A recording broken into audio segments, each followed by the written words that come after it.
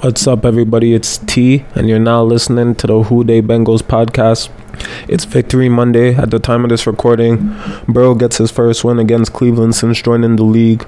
23-10. The team snaps a 5-game losing streak also to the Cleveland Browns. It wasn't his most efficient game. 18 for 33, 239, 2 touchdowns, 1 interception with an 85 QBR. But it doesn't matter. He played well, especially given the circumstances. Tyler Boyd left the game early with a dislocated finger on his right hand, which is not expected to be serious. He's listed as week to week.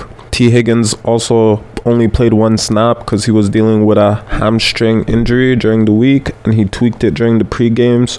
So we relied heavily on Jamar Chase, who never disappoints. He gave us a great game, 10 receptions for 119 yards with 1 touchdown. Trenton Irwin also pitched in. He was wide open. He put a great move on the DBs for a 45-yard touchdown off of a flea flicker.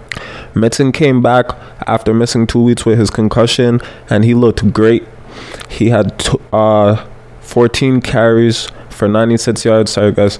P. Ryan had the lone touchdown on the ground with 4 carries for 22 yards. He had dropped a couple he dropped a couple passes out of the backfield, and that's not really like him, so I expect him to get back to himself next week. He showed us a lot of good things when P. Mixon was out, and I expect that to continue because it shows that we have a great 1-2 punch, and that would be important for us in the postseason. The defense played well. I feel like in the latter part of the season, they have played well. It was the same story last year. Listen, statistically, we don't have a top 10 defense, but I believe that we play like a top 5 defense. Trey Hendrickson and Sam Hubbard are key parts of that defense. The DBs are sneaky good, and our linebacker core, to me, is great. Like, it's one of the top in the league, and no one gives us credit for that.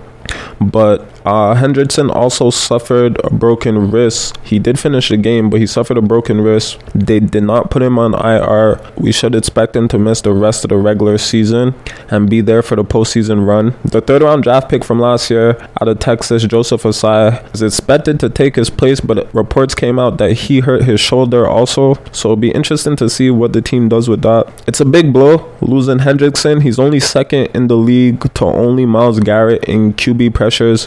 We don't have a ton of sacks, but him and Sam Hubbard are key pieces of this defense in what they do by hurrying the quarterback pressures, and they take a lot off of the back end, meaning the DBs. We got a young guy in Taylor Britt who's playing in replacement of Cheeto, and I feel like he's doing a great job, and it's just frustrating. We haven't played this year at full strength. Cheeto went out early, week 8, out for season. DJ Reader had tore his MCL in 2 places in week 3, and he missed a big chunk. He came back in week 11. Chase missed 4 weeks with his hip. Mixon missed 2 weeks.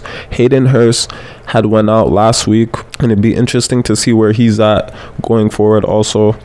It would be interesting to see how our team would play at full strength, given the fact that we are 9-4 with a chance to win the North, and we deal with adversity well. But if we were at full strength, we would already have the number 1 seed locked up, in my opinion, by now. It's just frustrating, but other than that, it's good to know from a fan standpoint and from a team standpoint that anybody can play, and that's man up.